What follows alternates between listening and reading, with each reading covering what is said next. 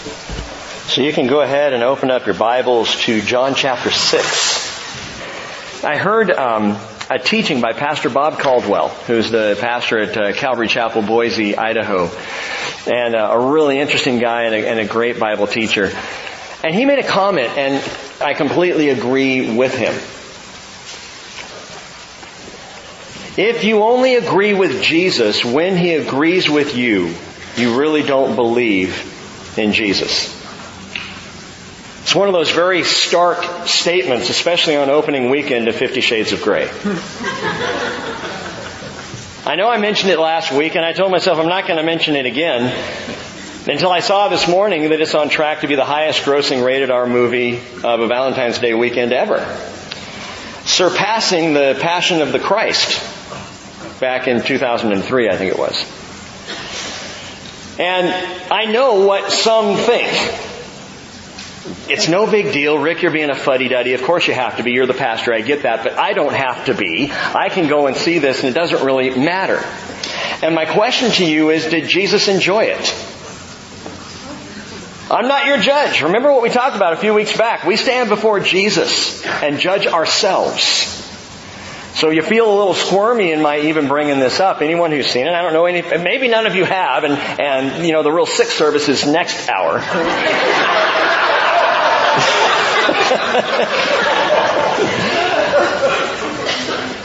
But if you only agree with Jesus when He agrees with you, you really don't believe in Jesus.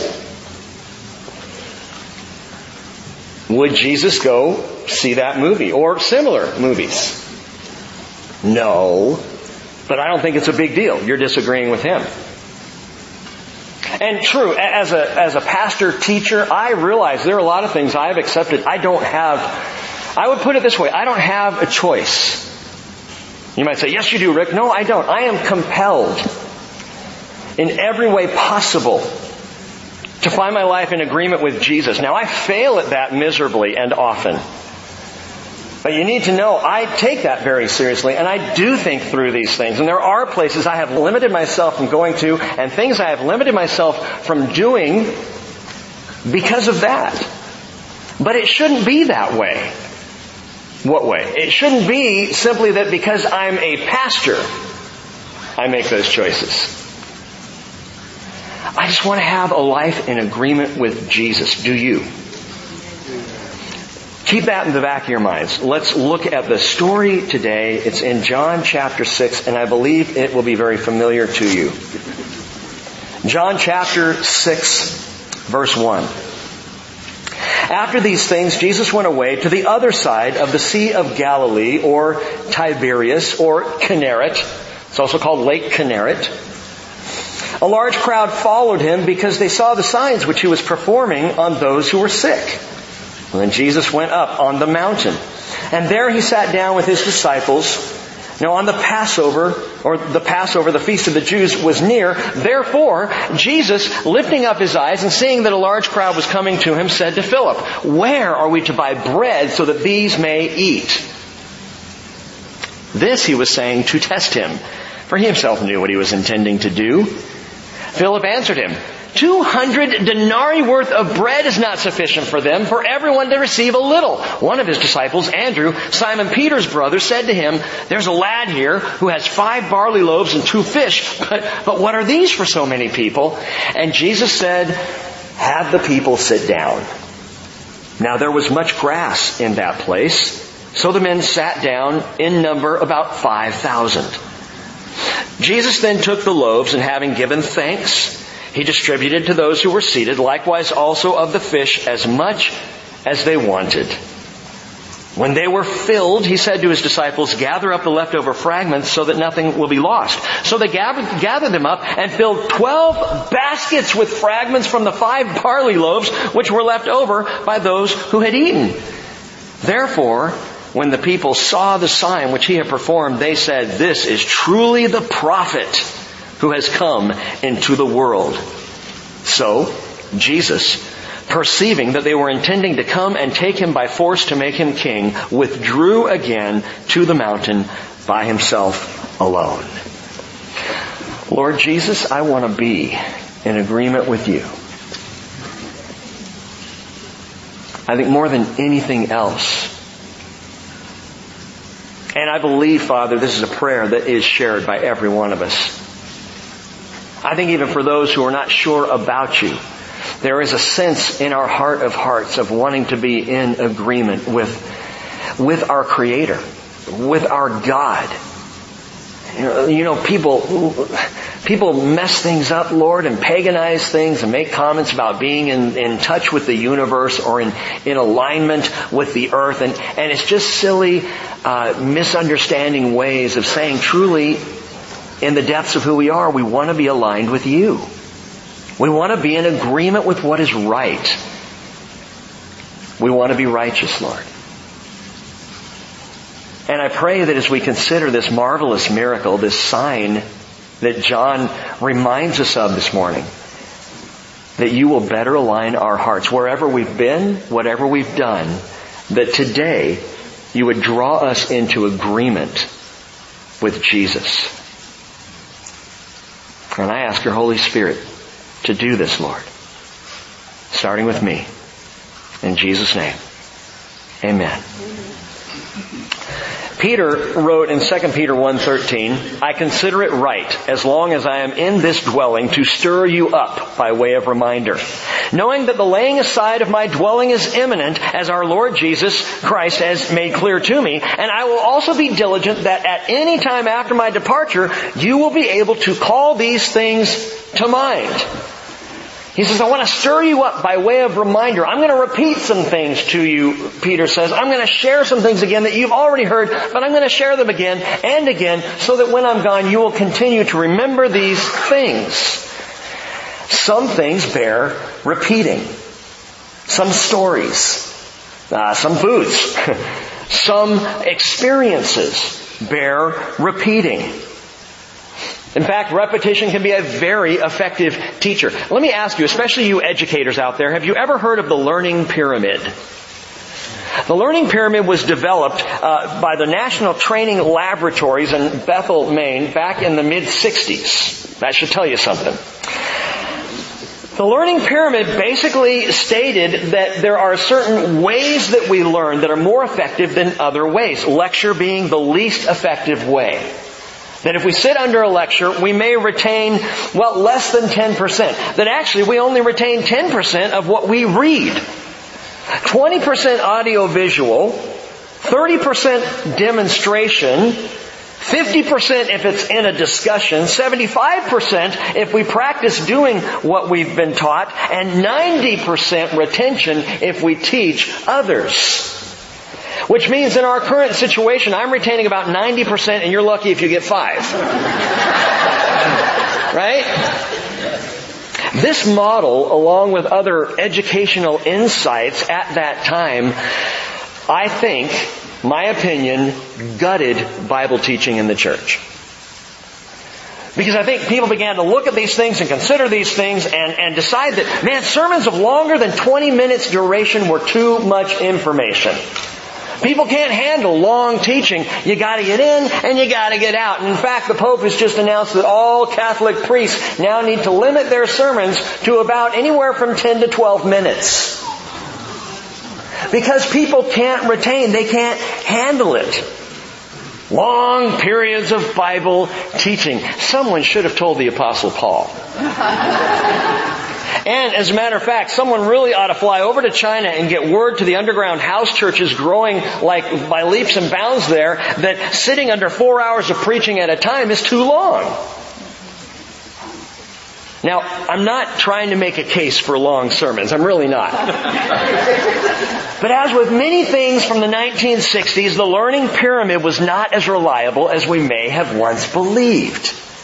Wasn't quite so true. According to a 2013 Washington Post article, cognitive scientist Daniel Willingham said the learning pyramid is flawed by its own limitations. He said so many of the variables in the learning pyramid don't include the other variables. He says so many variables affect memory retrieval. You can't assign specific percentages of recall without specifying many more of them. For example, the material itself. Now I can sit with a chemistry book and I guarantee you I will retain less than if I read one of the Gospels. And my friend Ray may retain far more than I would. I'm sure he would. But I can read the Little House books to my kids and I retain a lot of that stuff. I love those books. Hand me a book on biology and I'm like glossing over. I don't even know what I'm reading. You've done that, haven't you? You know, you read a paragraph and you realize you don't even know where you were. You go back and you read it again. I'm seeing a lot of students go, yeah, that's my life, man. So the material itself can have a dramatic impact on our ability to retain information, or the age of the student. That's going to impact retention. The maturity of the student. When I was a kid reading the Bible versus now when I read the Bible, I have greater retention now than I did back then. Previous knowledge of the subject matter makes a difference, which explains to us why God repeats again and again statements, principles, and stories in the Scripture. Because He knows if we've heard it here and we hear it again here, we're going to retain it better. That's why, in my opinion, studying through the entire Bible rather than just picking and choosing is more effective, because it builds on itself. Because we retain more, the more we study the Word, the more we retain the Word of God. We didn't need less Bible teaching. We needed more. And I believe part of the reason our country's in the state that it's in and the world's in the state that it's in is that we have de-emphasized effective Bible teaching. In fact, there are two things at work here that are not even listed on the learning pyramid. One is the material itself, the Word of God, which is unlike anything else. And the second, a constant for every follower of Jesus Christ, is His Holy Spirit, who teaches us, who embeds these things in us, who causes us through the week to draw back to something we did here on a Sunday or on a Wednesday or out of our own personal devotional time. And if you will ask the Lord to help you retain His Word, He will help you retain it. But back to my original thought, He knows when things bear repeating. And so we come now this morning to the fourth sign in the Gospel of John. And it is the only one that is repeated in all four Gospels. That tells me God wants you to retain this one. He wants you to remember this one. He wants you to think about this one. It comes up in each and every Gospel. It's one of only two signs out of the 7 that John gives us that are repetition of other signs. You know, the feeding of the 5,000 here, all four Gospels talk about it. The very next sign that follows on its heels, we'll get to Wednesday night. Jesus walking on the water. Matthew and Mark also talk about that. So there's something very significant about these two, and why John, inspired by the Holy Spirit, would come back to them and say, I need to tell you about this one again. And I'm going to add a bit of information so that you can understand some things. Some things bear repeating. The miraculous feeding of the 5,000. Let's listen and let's watch, even as the disciples themselves learn by experience. We're going to just walk this through again this morning, as we do so often. Verse 1 of chapter 6. After these things, you know that's metatauta in the Greek. That means we're now moving forward in the chronology, in the timeline. After these things, Jesus went away to the other side of the Sea of Galilee, or Tiberias. Now, the Sea of Galilee is a beautiful lake. It's not a sea.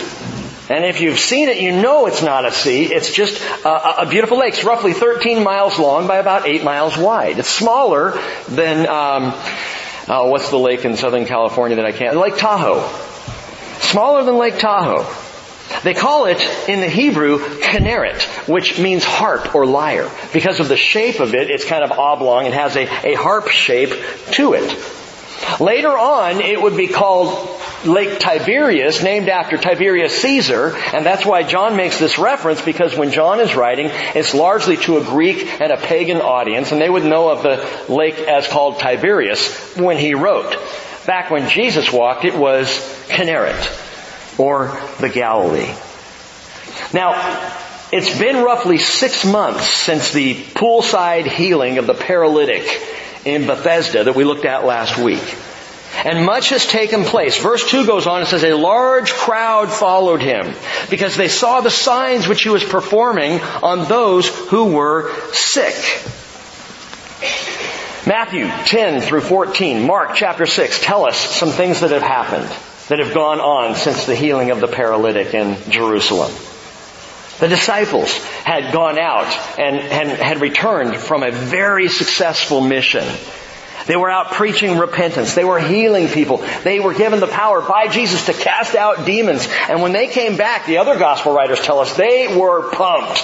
They were like, Lord, it was so cool. I'm like, come out! And the demon went fleeing. I'm like, yes! I mean, it was such a rush. Can we do it again? You know, I mean, they were hyped.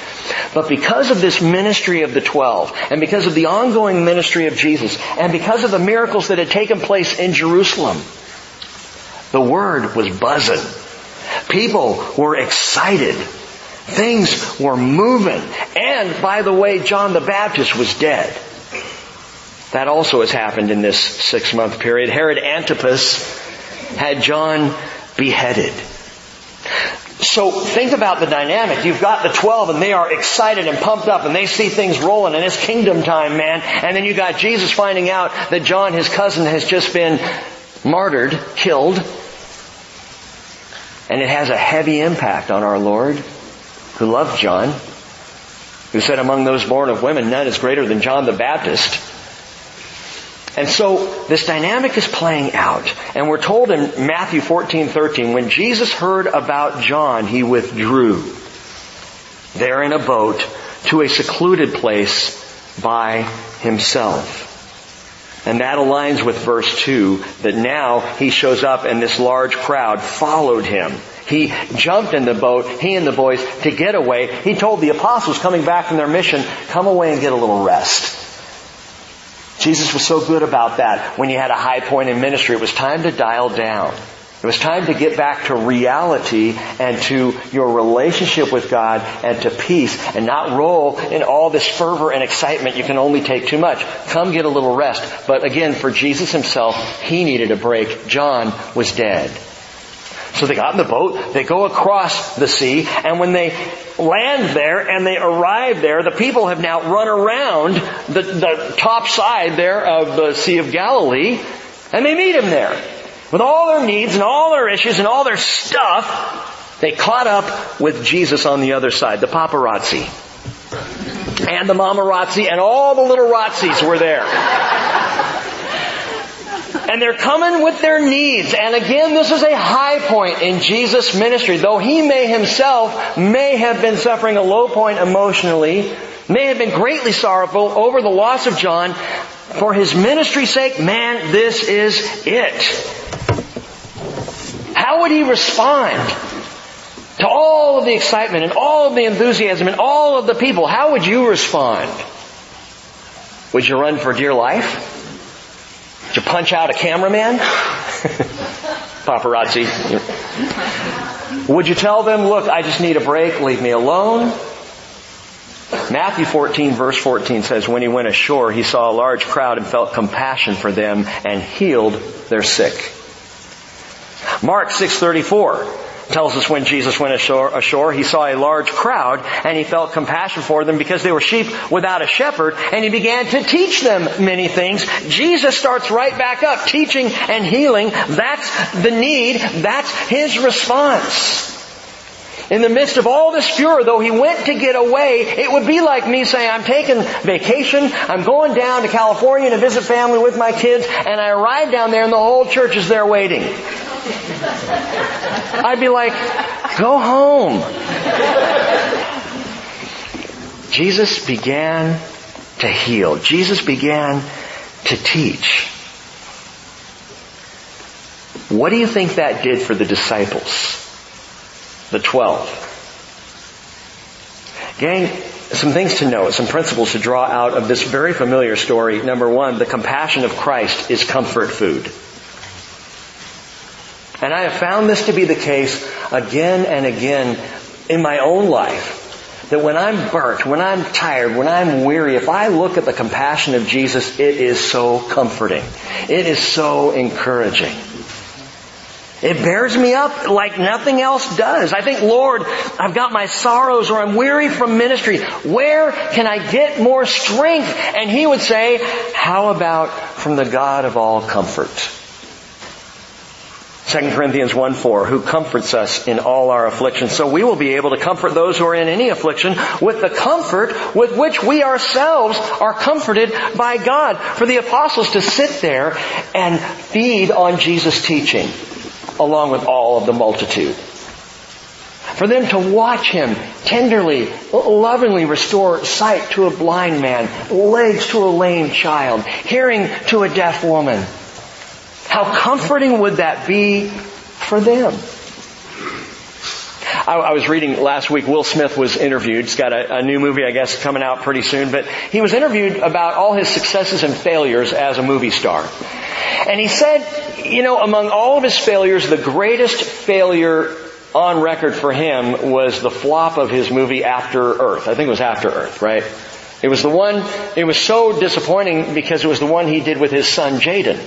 That Will and Jaden Smith were going to star father and son in this new sci-fi thriller, and it was an absolute flop at the box office. And the next morning, when all the numbers came in, and Will Smith got the numbers, he got a phone call, and here are the numbers, and this does not look good. The movie's a failure. He said, I was lower than I had ever been for about 24 minutes, and then I got a phone call that my father had cancer. And he said, everything went into perspective. Suddenly everything made sense. Suddenly the failure of a stupid movie meant nothing.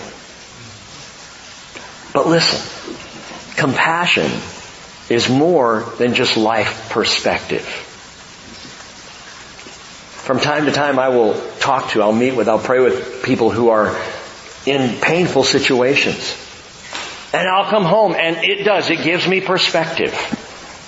I'll come home to Cheryl, and I don't tell her who I'm talking with or what I'm talking about, but there are so many times I come home and I just tell her I'm really thankful for her. I'm thankful for our family. I'm thankful for the life that God has given me, because it puts me into perspective. But understand this, compassion and the compassion of Christ is more than just perspective. It's not that the apostles were sitting there going, you know what? Yeah, this really is what it's supposed to be about. Jesus is right. We should be teaching and healing. I know we're a little tired, but this is good. It's not about perspective. Godly compassion is always an overflow.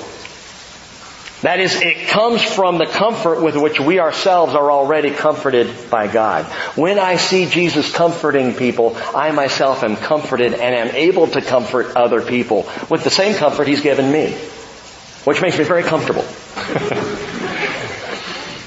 The comfort of Christ is absolutely supernaturally amazing, and there is something wonderful in watching Jesus. And just experiencing His compassion. I would encourage you a very simple exercise in your life. If you are struggling, if you're having a hard day, read part of one of the Gospels. Just pick out a place where Jesus is at work, where He's loving people, where He's tenderly dealing with people, where He's healing people, and see how He comforts. I guarantee you, you will be comforted. It's kind of how it works. He had within Himself the comfort of His Father. Jesus always knew the comfort of His Father, and therefore out of the overflow of that comfort was ever able to teach and to heal and to do His ministry and to continue to do the work even if He was weary or worn or sorrowful, as He likely was at this time. Verse 3. Verse 3 says, Then Jesus went up on the mountain, and there He sat down with His disciples. Now this is with the 12, but it's probably also with the multitude of people who are now following Him. They have all signed up with Him. They are all in agreement with Him. This mountain is on the eastern shore of the Sea of Galilee. I'll explain why in a bit. Actually, I'll tell you why right now. Verse 17 down further tells us when they go back across, they go to Capernaum. So opposite Capernaum on the Sea of Galilee is the eastern shore. And there on the eastern shore, where the terrain rises sharply, it is what is today known as the Golan Heights. So when Jesus, we're told there in verse 3, when He went up on the mountain, He went up into the Golan, which is a beautiful area and does kind of roll up off of the Sea of Galilee there in northern Israel. You know also it's the barrier between Syria and Israel. It's critical defensively for Israel today. But Jesus goes up there into the Golan Heights. He often would withdraw into these same hills to find solitude. But now he's surrounded by all these people, teaching and healing and shepherding. And I may have to move because I'm starting to get bright sun. Who put that window there? Was that Paul? Where's Paul? Verse 3. Then Jesus went up on the mountain, and there he sat down with his disciples. Now, verse 4, the Passover, the feast of the Jews, was near. Therefore, Jesus, lifting up his eyes and seeing that a large crowd was coming to him, said to Philip, "Where are we to buy bread so that these may eat?" Wait, therefore? Therefore. What does the Feast of Passover have to do with the feeding of the 5,000? See, this is an interesting point that John makes. None of the other gospel writers tell us that it was the season of Passover. Passover was near. It was almost time for the Passover. Just about to take place. John makes a point of showing us that. And then he says, because the Feast of Passover was near, he then turns to Philip and says, "Where are we to buy bread so that these may eat?" That seems like one of those random Bible things, you know, when you're reading through the Bible in a year and you come to it and you go, "Oh, that's weird," and you just keep going. I don't know why it's there. It must just be a slip or a scribal error or something. No, it's there for a reason, and I'll tell you why in just a few minutes. Hold that thought. Verse 5. So verse 5 again, seeing a large crowd was coming to him, he said to Philip, "Where are we to buy bread so that these may eat?" Now, John's gospel is the only one that tells us, that names Philip and Andrew. The other Gospels, in talking about the feeding of the 5,000, just say he's talking with the apostles. But in this situation, it calls out specifically Philip and Andrew. Why? Well, Philip was from Bethsaida, which is right where they were.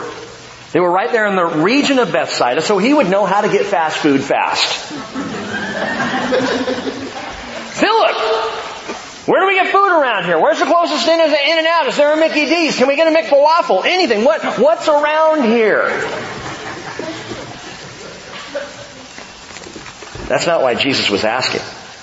You see, verse 6 tells us, this he was saying to test him, for he himself knew what he was intending to do.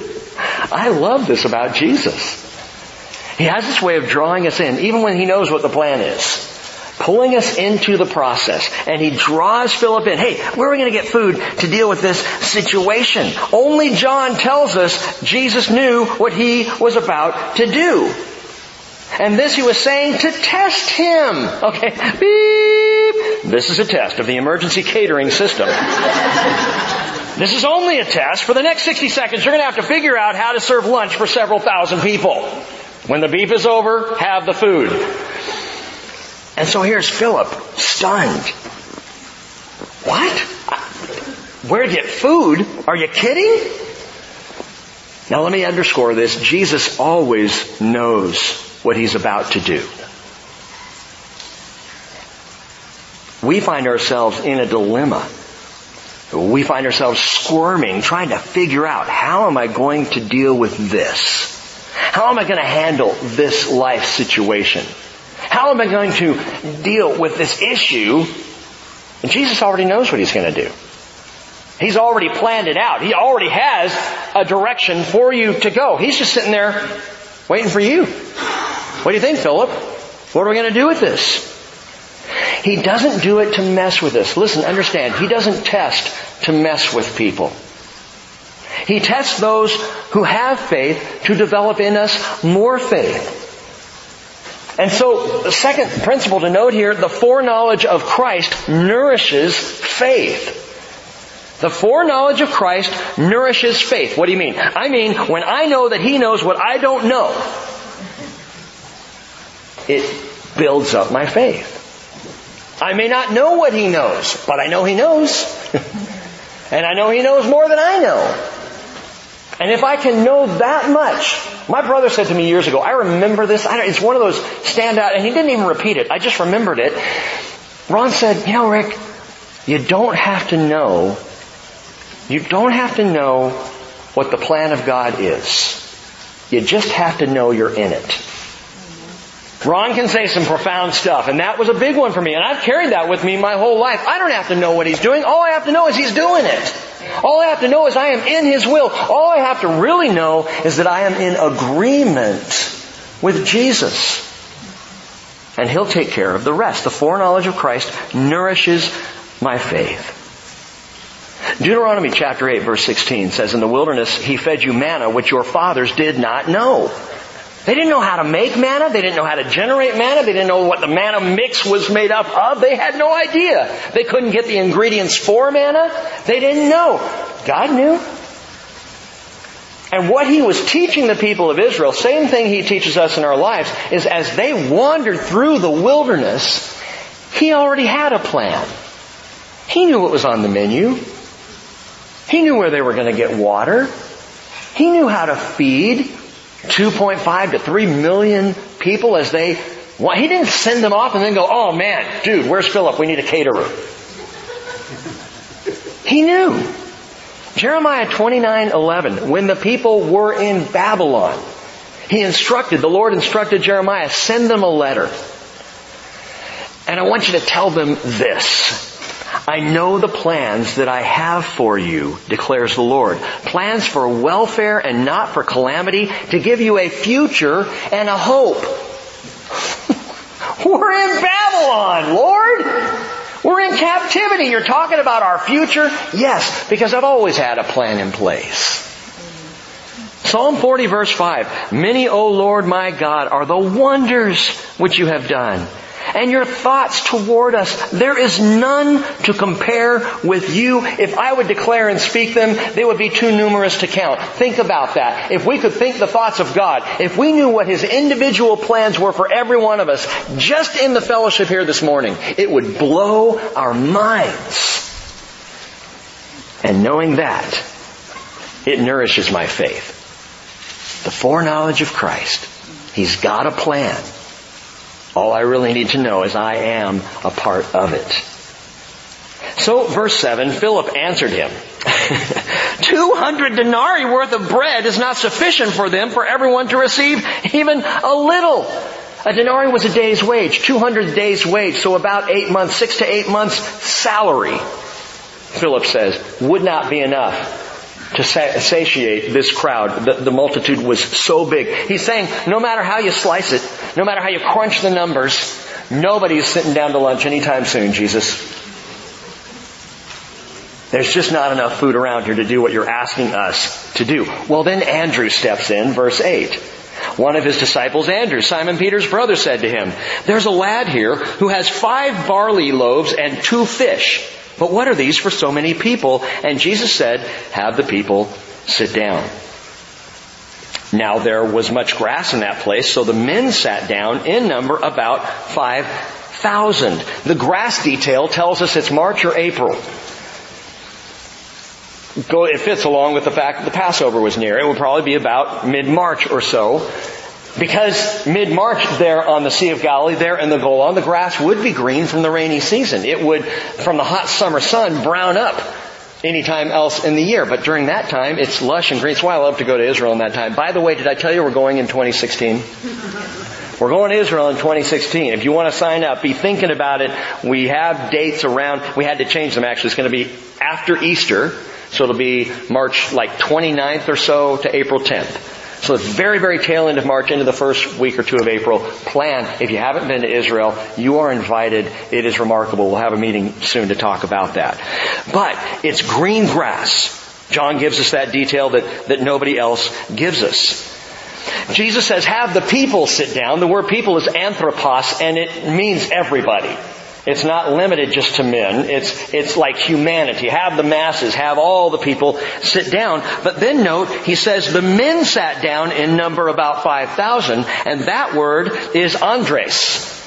And andres means literally, specifically, men. So both words are used, and what John is telling us is there was a massive number of people, but the men among the people, and you Bible students know this, the men numbered 5,000. Add in the women and the children, the mamarazzi and the and the little Rutsies. Add them all in. And you're talking what, 10,000, 15,000 people? 20,000? I don't know. We can only guess, but we know it was huge.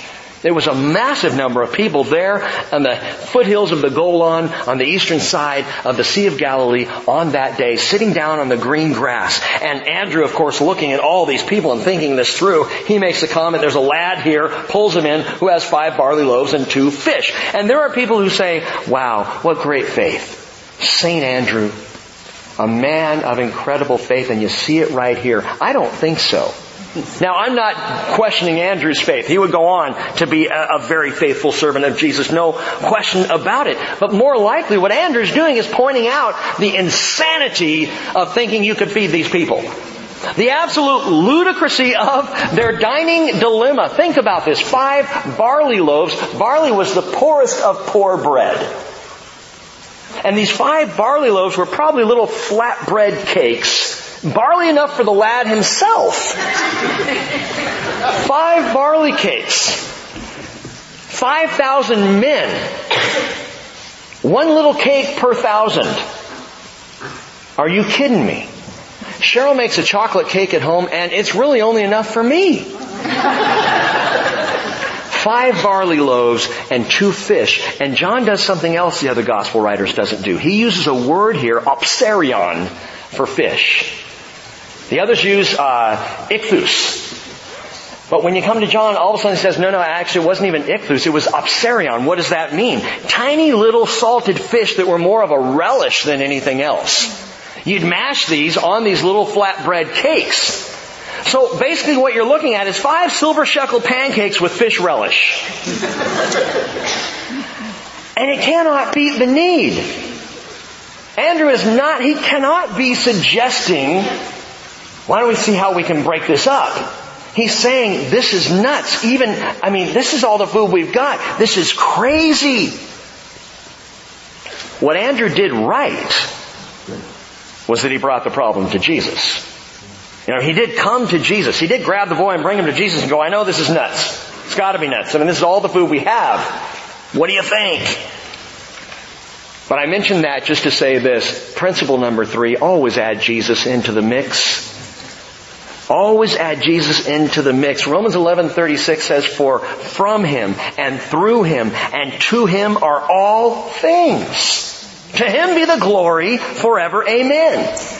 1 Corinthians 8 verse 6 says, yet for us there is but one God the Father, from whom are all things, and we exist for Him, and one Lord Jesus Christ, by whom are all things, and we exist through Him.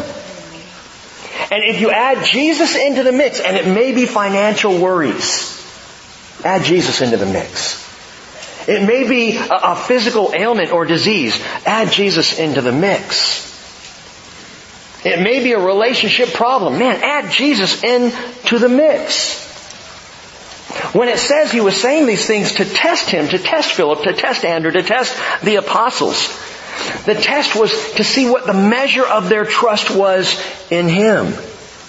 In this ridiculous, impossible situation, how far are you willing to trust me? I think was Jesus' intent. He's the key ingredient. And you know what's interesting? When we add Jesus into the mix, He pulls us so quickly out of the flesh and into the Spirit. When we start to think about Jesus and His role in what we're dealing with, we may even start small. We may even start just with a little prayer. Lord, I'm struggling here. It may be as simple as that. The moment you start to draw Jesus into the mix, everything changes. It's no longer a flesh problem. It is a God problem, and He can handle anything. Obviously, feeding this many people was not going to naturally happen. There was going to have to be something big. Are you willing to ask God for a supernatural solution to a natural problem? Jesus said in Matthew 6:33, seek first His kingdom and His righteousness, and all these things will be added to you. Ephesians 3:20 says, "Now to him who is able to do far more abundantly beyond all that we ask or think, according to the power that works within us, to him be the glory in the church and in Christ Jesus to all generations forever and ever. Amen." Now I can think of an awful lot. I can imagine quite a bit. And Paul says, you don't know 1/100th of it. You don't know 1/1,000,000th of it. Your great imagination, Rick, isn't even close to what He is capable of if you'll bring it to Him. Is there anything unclear in those verses? Seek first His kingdom and His righteousness, and all these things will be added to you. Is that unclear in any way? God is able to do abundantly far more beyond all we ask or think. Is that unclear? Listen, we need to spend less time crunching numbers and more time munching Jesus bread. And trusting that we have a supernatural God who does supernatural things in supernatural ways to take us out of the natural and trust Him. Well, verse 11. Jesus then took the loaves and having given thanks, and that alone would be wonderful to watch, He distributed to those who were seated, likewise also of the fish as much as they wanted. And when they were filled, He said to His disciples, "Gather up the leftover fragments so that nothing will be lost." Verse 13. So they gathered them up and filled 12 baskets with fragments from the 5 barley loaves which were left over by those who had eaten. Interesting. Why did Jesus care about the leftovers? Was He expecting a big doggy bag buffet later? I mean, what was the deal here? Now, on a very practical level, Jesus knew, as He said in Mark 14:7, you always have the poor with you, and whenever you wish you can do good to them, but you do not always have me. So I wouldn't be at all surprised if the 12 baskets full of bread were taken and given to the poor. So that's likely. I can't prove that, but the hungry poor in Galilee could benefit from this. And the way Jesus thinks and the incredible nature of His compassion, I can't imagine Him not doing something like that. Gather up all the leftover fragments. And, we got to make sure we have these baskets full. But there's a deeper spiritual principle at play here. Gather up the leftover fragments. The word fragments in the Greek is klasma. And klasma is better translated broken pieces. The broken pieces. Principle number 4. Jesus always cares about the broken pieces. Jesus always wants to gather up the broken pieces. What insight into the mind of Christ. To see what He cares about. And we know from other passages exactly what these baskets indicated for Jesus. What the baskets ended up meaning. What the whole picture was. And He was at the same time saving food, I believe, to distribute food. Jesus was saving food to make a spiritual point, to explain to His apostles, but also to you and to me, that He cares about the broken pieces. Mark chapter 8 verse 19, He said later to the apostles, "When I broke the 5 loaves for the 5,000, how many baskets full of broken pieces did you pick up?" And they responded, they said, 12. And He said, "When I broke the 7 for the 4,000, how many baskets, large baskets," Jesus said, "full of broken pieces did you pick up?" And they said to Him, 7. And He said, "Do you not yet understand?" Talk about teaching by repetition.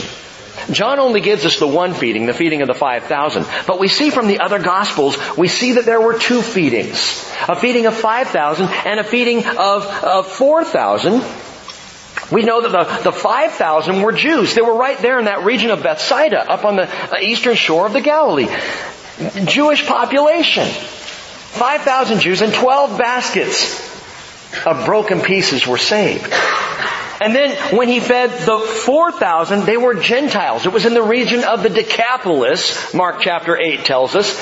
And they collected there 7 large, not just baskets, 7 large baskets of broken pieces. And Jesus says, don't you get it? 12 baskets for the Jewish people. 7 large baskets for the Gentiles. What are you saying, Lord? I care about the broken. I care about the broken pieces. It was for the broken pieces that He came to Israel. 12 baskets, 12 tribes. It was for the broken pieces that He came to the world. 7 large baskets, all of humanity complete. I came for the broken pieces. And for the broken pieces, Jesus was broken Himself on the cross of Calvary. His skin broken as the nails went through. His brow broken as the thorns pierced. His side ultimately broken as the spear went in and the blood and the water rushed out. Psalm 147 verse 3 says He heals the brokenhearted. He binds up their wounds. Isaiah 42 verse 3, speaking of Messiah, says, a bruised reed He will not break, and a dimly burning wick He will not extinguish. He will faithfully bring forth justice. Jesus has enough grace for all the broken pieces. And by the way, we have enough chairs for all the broken pieces. And if we run out of chairs, we'll add another service for more broken pieces. And you know and I know that we all are here this morning because we were, at least at one time, broken pieces. And Jesus said, gather up all of the fragments, gather up all of the broken pieces so that none will be lost. He hates losing. 1 John chapter 2 verse 1 says, if anyone sins, we have an advocate with the Father, Jesus Christ the righteous. And He Himself is the propitiation for our sins, and not for ours only, but for those of the whole world. So that none will be lost, He says. Wait a minute, Rick. Don't we know that some will be lost? Yeah, we do. But Jesus would say, you don't have to live that way. Yes, people are going to reject Jesus. People are going to refuse to walk in agreement with Him. Absolutely, we know that. That's a reality. It's a tragic truth of history. However, He does not want anyone to be lost. And neither then should we. And so we're called to pray, to intercede, to search, to declare, to gather the broken pieces before He comes with the attitude that not one will be lost, even knowing that some will still reject the offer. In my heart, my attitude, and yours, we are called to be a people who say, not one should be lost. No matter how messed up they might be, no matter how much they may disagree with my theology, not one should be lost. Now, why did Jesus intentionally perform this sign, knowing what He was planning on doing? Verse 6 tells us. Why would He do it? Because, therefore, related to the fact that Passover was near. What's the connection there? Along with the lamb, what is the most important element in the Passover meal? Bread. It's bread. And in fact, once the Passover meal was ended, the next morning would open with the 7-day feast of unleavened bread. Bread was a huge issue at that time. Perhaps, in fact, some commentators think maybe this multitude of people were all there because they were kind of gathering up, getting ready to head down to Jerusalem. But they knew where Jesus was, so they hooked around the northern end of the Galilee first to see Him on their way to the Passover. I don't know if that's the case, but I know that bread was on their minds. 'Tis the season for bread. It was the time of bread, and with that on the minds of the people, Jesus said, this is a good time for me to feed 5,000 with a miraculous bread. And it would draw to mind Moses in the wilderness, would draw to mind the manna from heaven. It would be such a powerful example, well, of two things, really. The fourth sign, if you want to know, the fourth sign of John declares to us about the nature of Jesus, both the presence of God with His people As He was so obviously present in the wilderness, so now Jesus is here saying, I'm with you once again. I'm feeding you once again. It's me, the presence of God, and the provision of God. Jesus supplies both.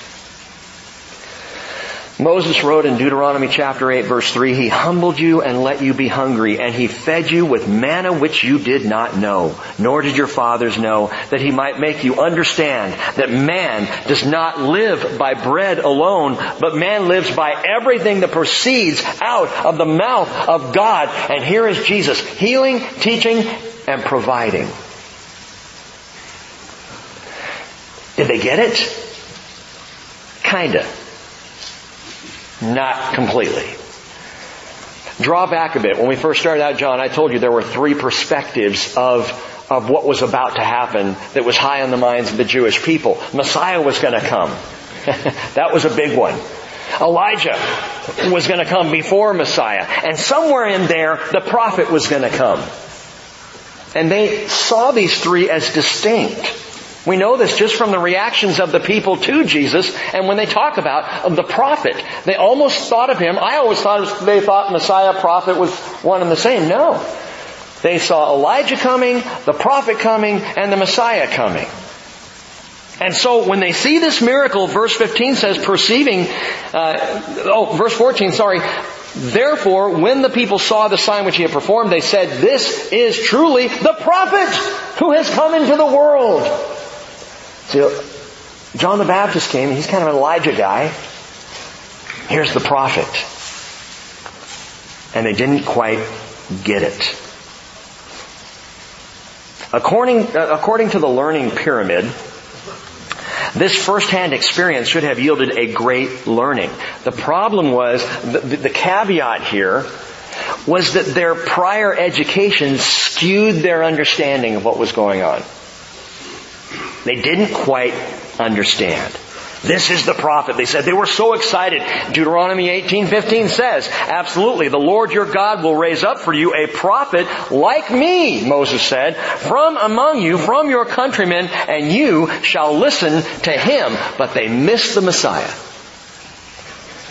As this miracle took place, and there's no question but that the people started to realize as the food was being passed out where it was coming from. But they missed it. The one they were hoping for was Moses 2.0. They were looking for the next deliverer, the next fighter, the next one ready to do battle with the oppressor and to restore the glory of Israel. The prophet. New Moses. They were ready to go to war with Rome if someone would just stand up and lead. F.F. Bruce said these 5,000 men would have constituted a ready-made guerrilla force for anyone willing to become their leader. And verse 15 suggests that a leader is just what they were looking for. Verse 15. So Jesus, perceiving that they were intending to come and take Him by force to make Him king, withdrew again to the mountain by Himself alone. What did Jesus do? Fifth principle, Jesus took the bread out of the oven. If there was ever a time, think about this. If you're a politician, Jesus, in political terms, you missed it by withdrawing. This was not the time to pull back. This was the time to charge forward. This was the time to capitalize on your rabbinical reputation. This is it. And Jesus withdrew, heading straight up into the Golan, removing Himself from the hype. The hype of what? Superficial popularity. Jesus knew, as J. Vernon McGee so wisely points out, you can't make a king. You cannot force a king. A king's got to be born. Back in Matthew chapter 2, verse 2, the Magi come looking for Jesus. Do you remember what they asked? Where is He who has been born King of the Jews? We've seen His star in the east and have come to worship Him. Keep your finger right there in John 6 and quickly skip ahead to John 18. John 18. Verse 33. Jesus is there before that Roman representative Pilate, and he says, therefore Pilate entered again into the praetorium, summoned Jesus and said to him, "Are you the king of the Jews?" Jesus said, "Are you saying this on your own initiative, or did others tell you about me?" Pilate answered, "I'm not a Jew, am I? Your own nation and the chief priests deliver you to me. What have you done?" And Jesus answered, "My kingdom is not of this world. If my kingdom were of this world, then my servants would be fighting, so that I would not be handed over to the Jews. But as it is, my kingdom is not of this realm." Therefore Pilate said to him, "So you are a king?" And Jesus answered, "You say correctly that I am a king. For this I have been," what? "Born.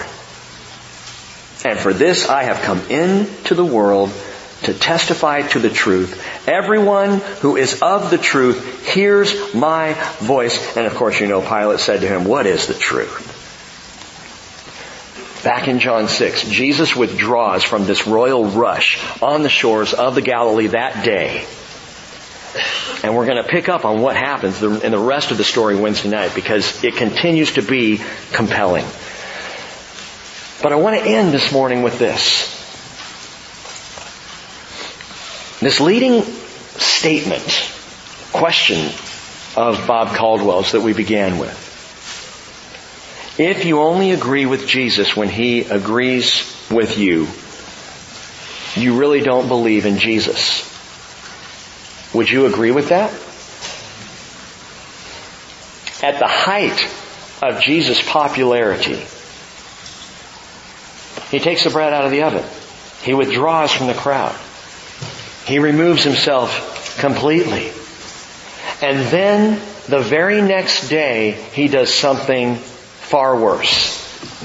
The people catch up with Him, and they begin to question Him, and He starts to relay understanding and spiritual explanation for what had just happened the day before.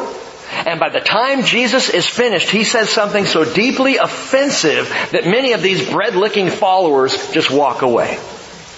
Why? Because they can't agree. They cannot be in agreement with Jesus. John chapter 6, down in verse 66, says, "As a result of this, many of His disciples withdrew and were not walking with Him anymore." Interesting. Chapter 6, verse 66.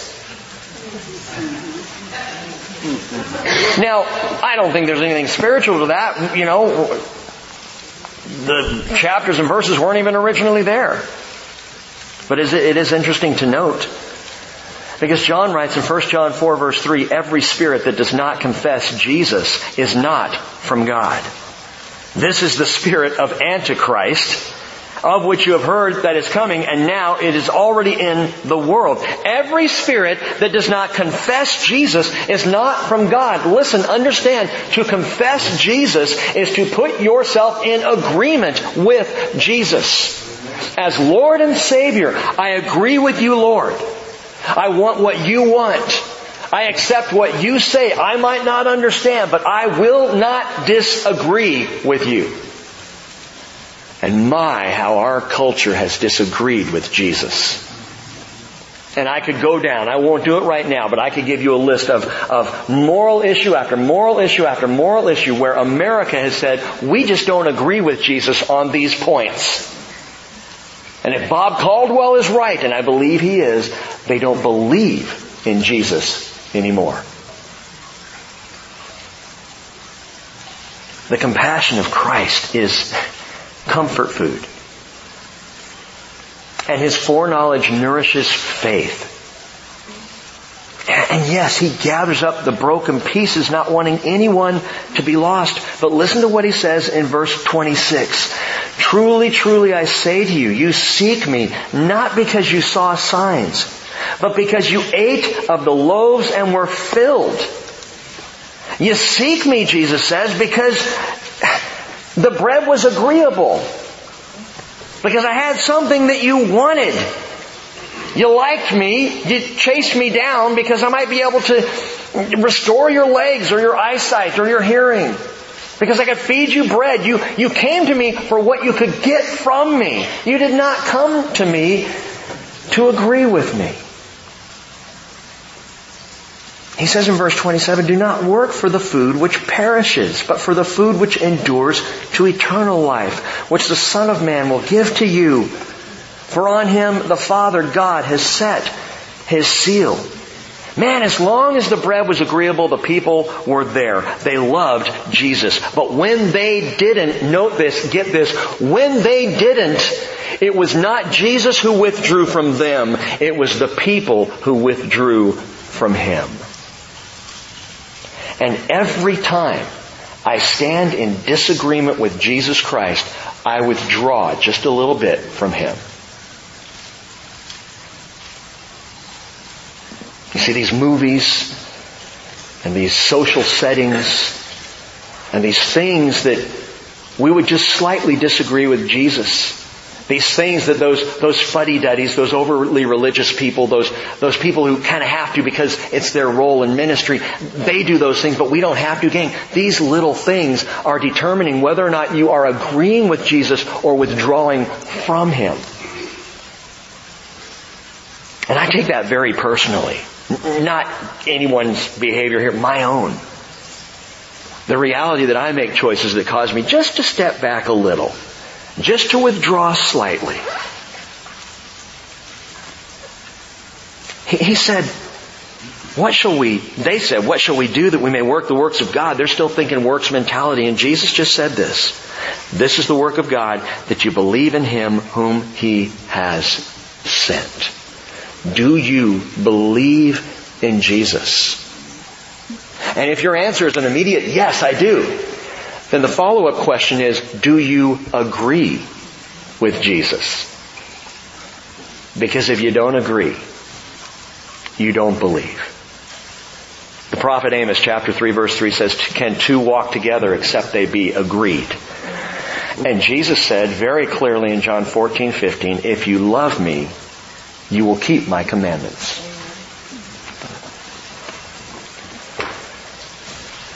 As we sing the song that Rachel's going to lead us in here, I just invite you to take these things to heart. And perhaps even ask yourself, Lord, where am I disagreeing with you? Where am I not doing what I know you said, but I just don't find it comfortable, or I just don't find it, aligning with my way of thinking? And I would challenge you this morning to set yourself in full agreement with Jesus Christ. If you have never given him your life before, if you want to become a Christian, a follower of Jesus today, come forward while we sing this song. Pray with one of the people on our prayer team. We'll have you receive Christ. We can get you right into the waters of baptism this morning. If you haven't been baptized and you want to be, boom, there it is. But don't let a moment go by withdrawing any longer. Set yourself in full agreement with Jesus Christ. Let's stand together and sing.